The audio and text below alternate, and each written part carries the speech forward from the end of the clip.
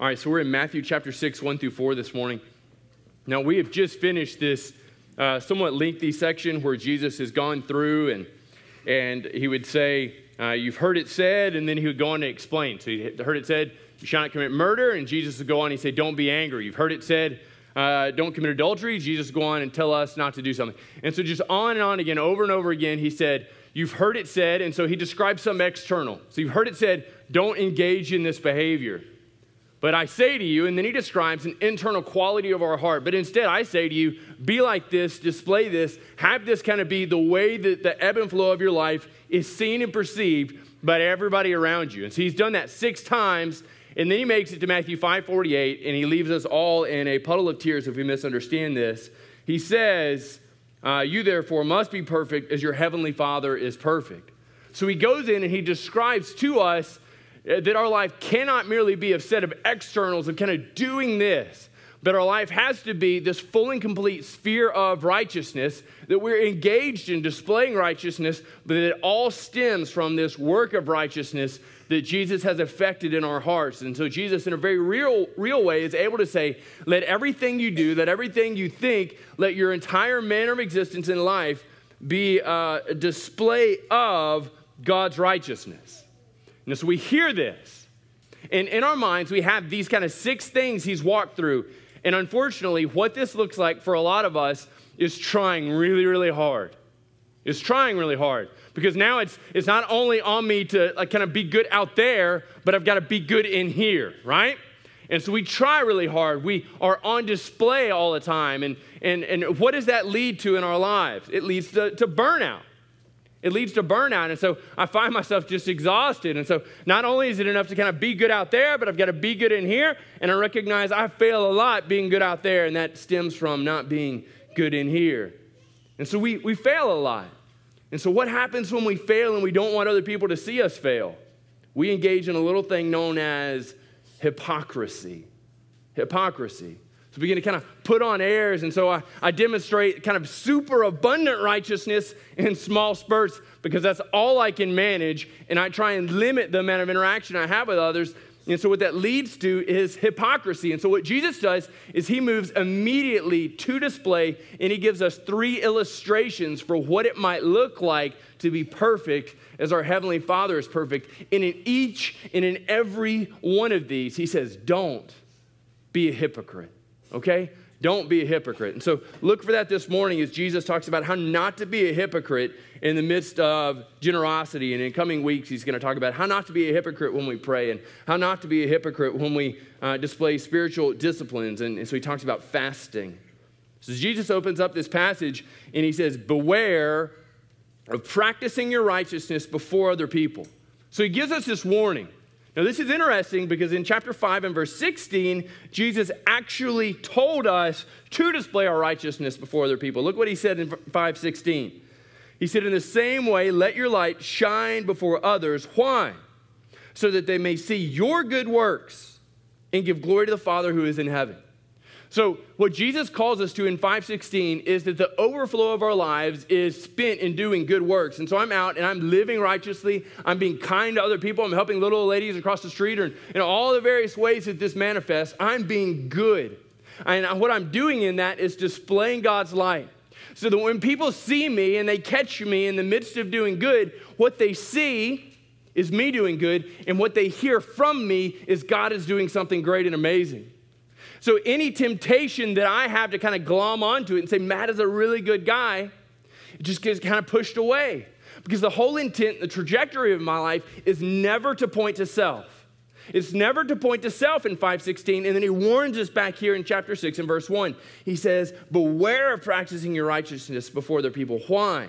In order to be seen by them. Man, isn't it that sweet elixir though? That in some sense, it feels so good when somebody tells us, Jimmy, you're just a really good guy.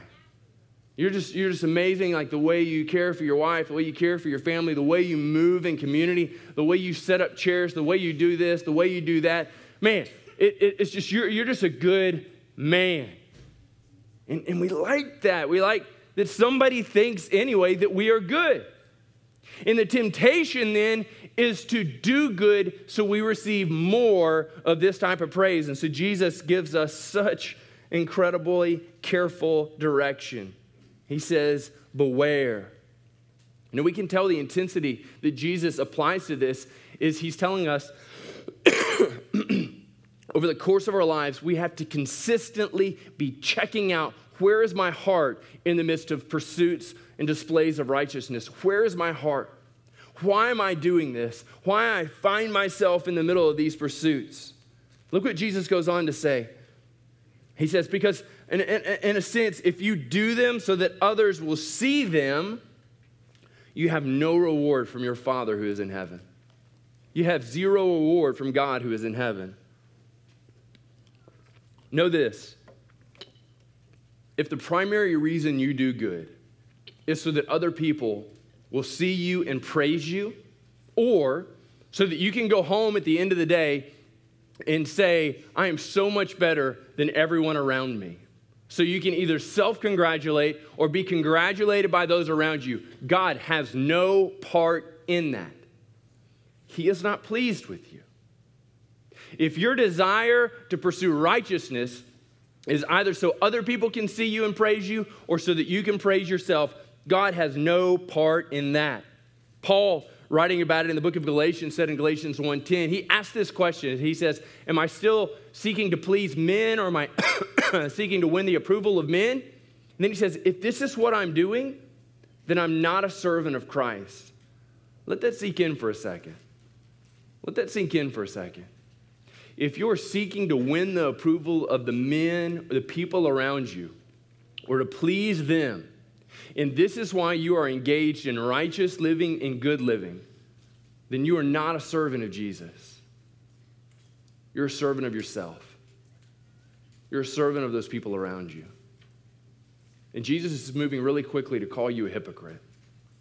There's only one way to pursue righteousness. And it's to pursue righteousness so that when people look at you, they praise and they glorify God.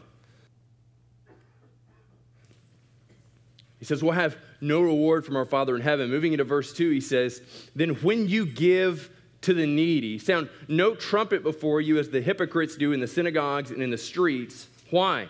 That they may be praised by others. And so what we see is this scenario, and he goes in, and what it's really important that we notice in this, that he doesn't suppose that there's a hypothetical out there where we may give to the needy. Read with me. He says, when you give to the needy. So this is teaching us something. This says that God expects and that our hearts should be generous. If your generosity primarily spills over to you're being able to enjoy things and do things and have fun things at your home and fun vacations, this is not generous. You bought into some lie, and I don't know who sold it to you, Tony Robbins or somebody. But this is not why God has created you. This is not why he has given you energy, time, and money. He gives you those things so that you may be generous to somebody else. So in this passage, he calls them the needy. People that, man, they don't have two nickels to rub together. Their clothes have holes in them. People without money, people without a home, people without any food to eat. And he has placed you here to bless them, to serve them. It's a radically different way of thinking about our finances when we say, God has not given me my finances for my primary enjoyment, but he has given me my finances so that I might bless and serve others through them, so that he may get greater glory. We serve no role in that. Nothing returns to us. Now, this has always kind of been the heart of God. Deuteronomy 15:11, we find that God has kind of always even instructed back to the Israelites. He says, there will never cease to be poor in the land. Therefore, I command you, you shall open wide your hand to your brother, to the needy, and to the poor in the land. God's heart and the way that he serves the poor in our community and other communities is by blessing us financially. God has not blessed you financially so that you might solely benefit from it. God, if you are blessed financially, God has allowed you to serve as a steward over those finances so that you might turn around and impact those around you. Don't buy into the American lie that you need more stuff, that you need bigger and better stuff, and that God has given you money so that you can get those things. Buy into what the gospel says. God has blessed you so that you might turn around and bless other people. And I'm not talking about buying me a new car, although that's what God lays on your heart, so be it. I'm just saying.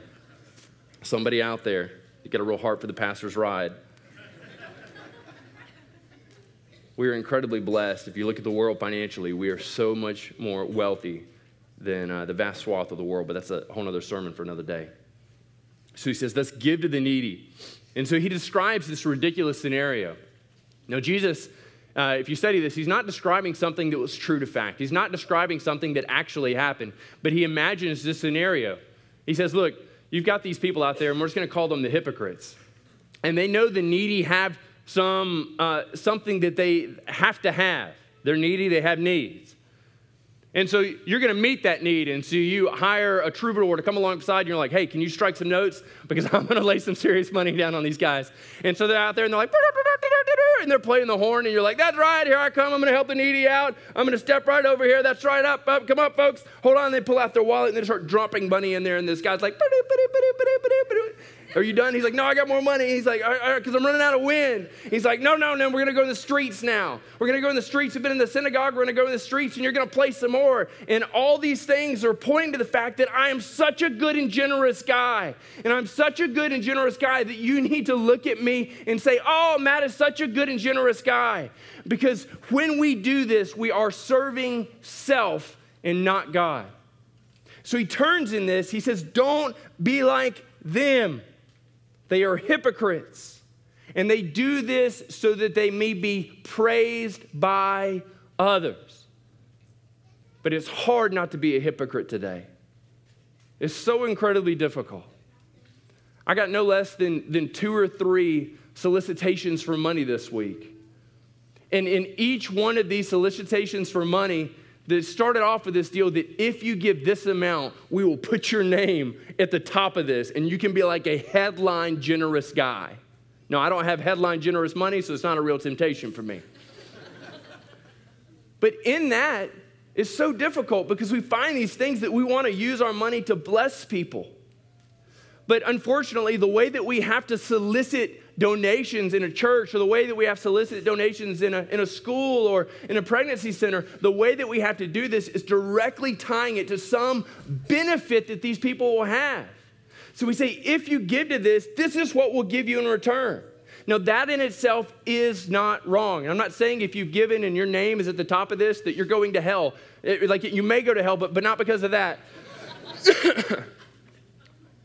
If you're pursued in this, listen to this. This is your heart.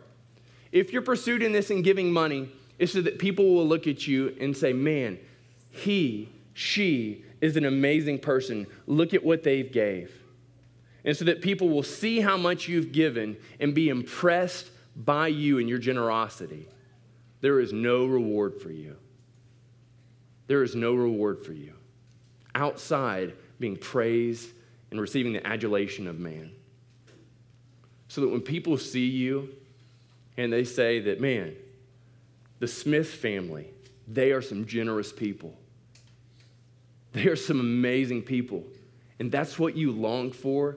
Like you just sit and wait for somebody to tag you on Facebook or somebody to catch you on the street or in Walmart and be like, if it wasn't for your family, this ministry would fail. If it wasn't for this family over here, this church wouldn't do this. If it wasn't for this person over here, this thing could not take place. Like people would die if it weren't for you. If that is why you give, you better enjoy that congratulations they give you, because that's all that's coming to you. It's hollow. The moment those people have congratulated you, your moment in the sun is over. That tasty morsel, the praise, the congratulations, this glad handing and slapping you on the back, you better enjoy it. Because what Jesus tells us here is you have received your reward. Now, I think there are probably 3 ways to be a hypocrite. There are many ways, but there are kind of 3 ways in general. One is this person who we know to kind of be evil and nefarious, right? They're just a bad guy. They're a bad woman. And so they go out and they give a lot to the poor to try and get a good name for themselves. It's kind of like the person who kind of breaks the law and now they have community service, and so they have somebody come out and take pictures of them in community service. We know they're not doing that because they're a good-hearted and gracious person. They've been instructed or commanded or directed to do that. And so that's one way to be a hypocrite. And this person's just kind of evil, and they go out and they try and do good to look good. The other hypocrite is this person who just, they are convinced that they are fooling people, but everybody looks at them and says, man, like, this is not who you are. Quit trying to be someone that you are not. Recognize your own inadequacies and work with those. Don't try and be super spiritual. Don't try and be this person who's just kind of over the top, gregarious and outgoing, if that's not who you are. But I think the most dangerous hypocrite out there is the person that actually fools everybody around them and the person that fools themselves. You may be a hypocrite today. Your whole walk with Jesus may be nothing but hypocrisy. Nobody around you knows it. And the scary thing could be that in your heart, you aren't even aware of it. I tell you this. This is why Jesus calls us at the very beginning of this section, and he says, beware, be on guard. My heart and your heart is so incredibly powerful, and it's so incredibly capable of deceiving us into believing that we are good men and women, and everything we do is right and righteous, kind of covering my inadequacies.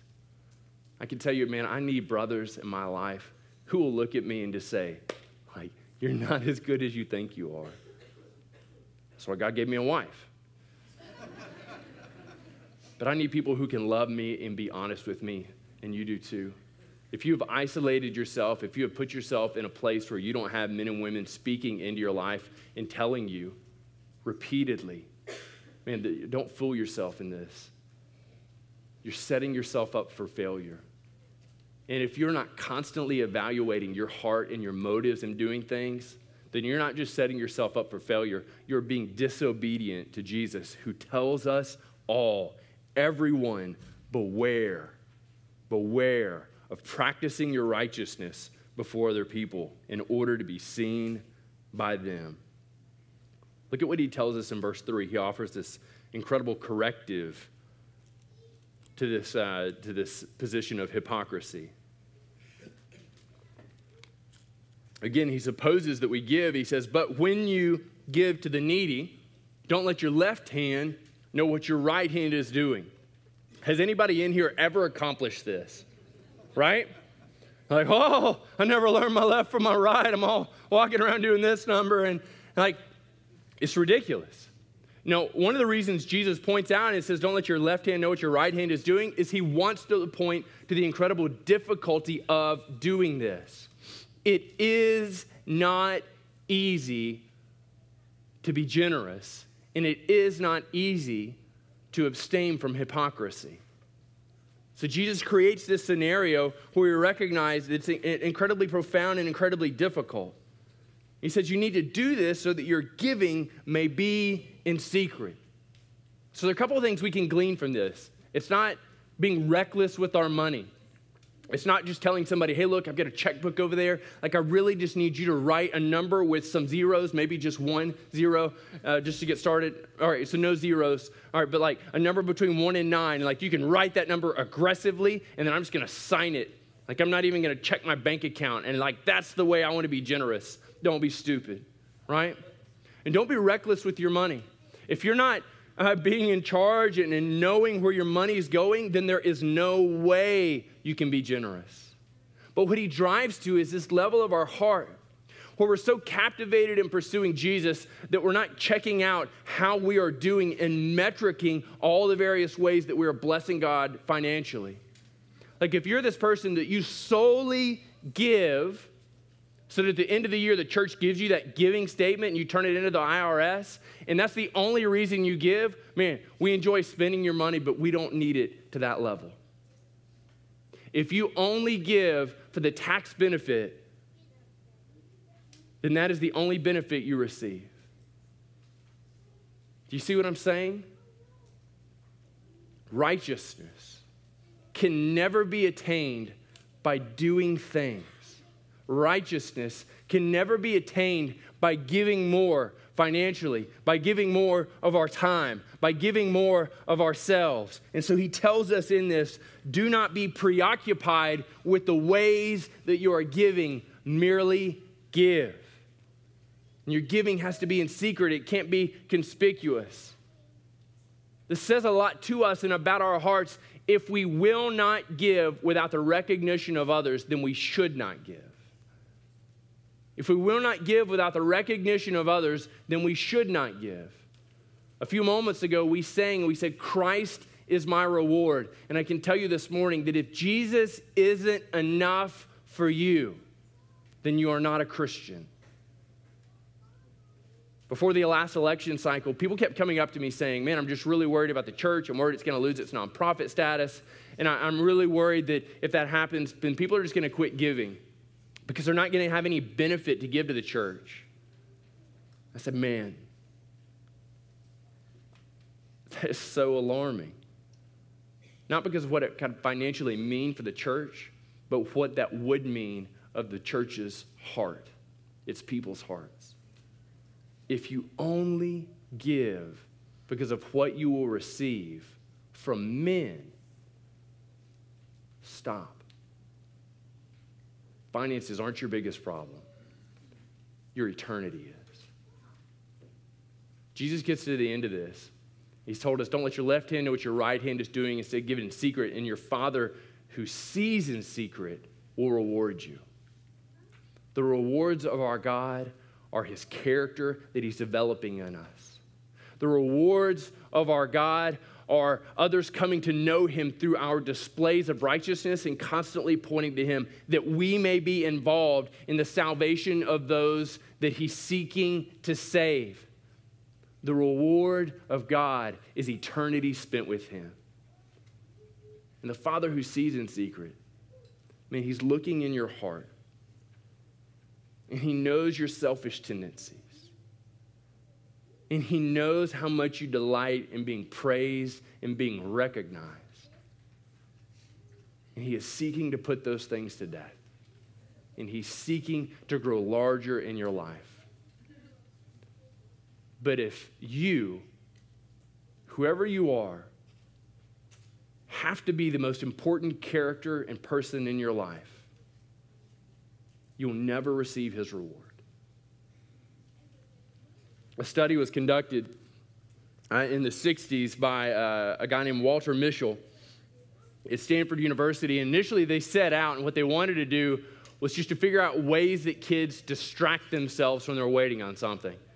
And he said what he found was that kids are amazing at distracting themselves, and some of us are hearing it this morning.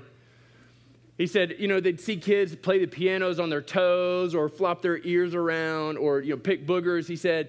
And so, I don't know, sometimes you're hungry. And so they just, come on now. And so he said that's initially what they set out to do. And so you've probably heard it referred to as the marshmallow test. And so what they would do is they would send someone in to play with the kids and build rapport with them. And then they would walk to the kids and they would set one marshmallow before them and they would set two just a little further away. And they would say, look, here's the deal. You can eat that one marshmallow right now, but if you wait just a little while, you can have two marshmallows. Marshmallows, very attractive for 4-year-olds. Some of you are like, blah. So he said they'd go out of the room and they'd wait for the kid. And so the kid's looking at the one, and then he sees the two, right? He's looking at the one, but he sees the two. So he has this constant reminder that something better is waiting for him, or he can be satisfied right now. And so they learned a lot about delayed gratification. And they learned a lot about whether or not the kids trust the person that has told them to wait. Christian, whether or not you're willing to wait for your reward from God says a lot about whether or not you trust him. When we would rather seek the congratulation and the praise of man, it means we look at God's reward and we say, it is wanting. It is not enough for me. And when we look at the reward of man and we would rather have that instead of the reward of God, which is waiting for us, it means we look at God himself. And we say, I'd rather have the thing I can see now than trust you for my future. Is Jesus enough for us? Is Jesus enough for us? Let me pray for us.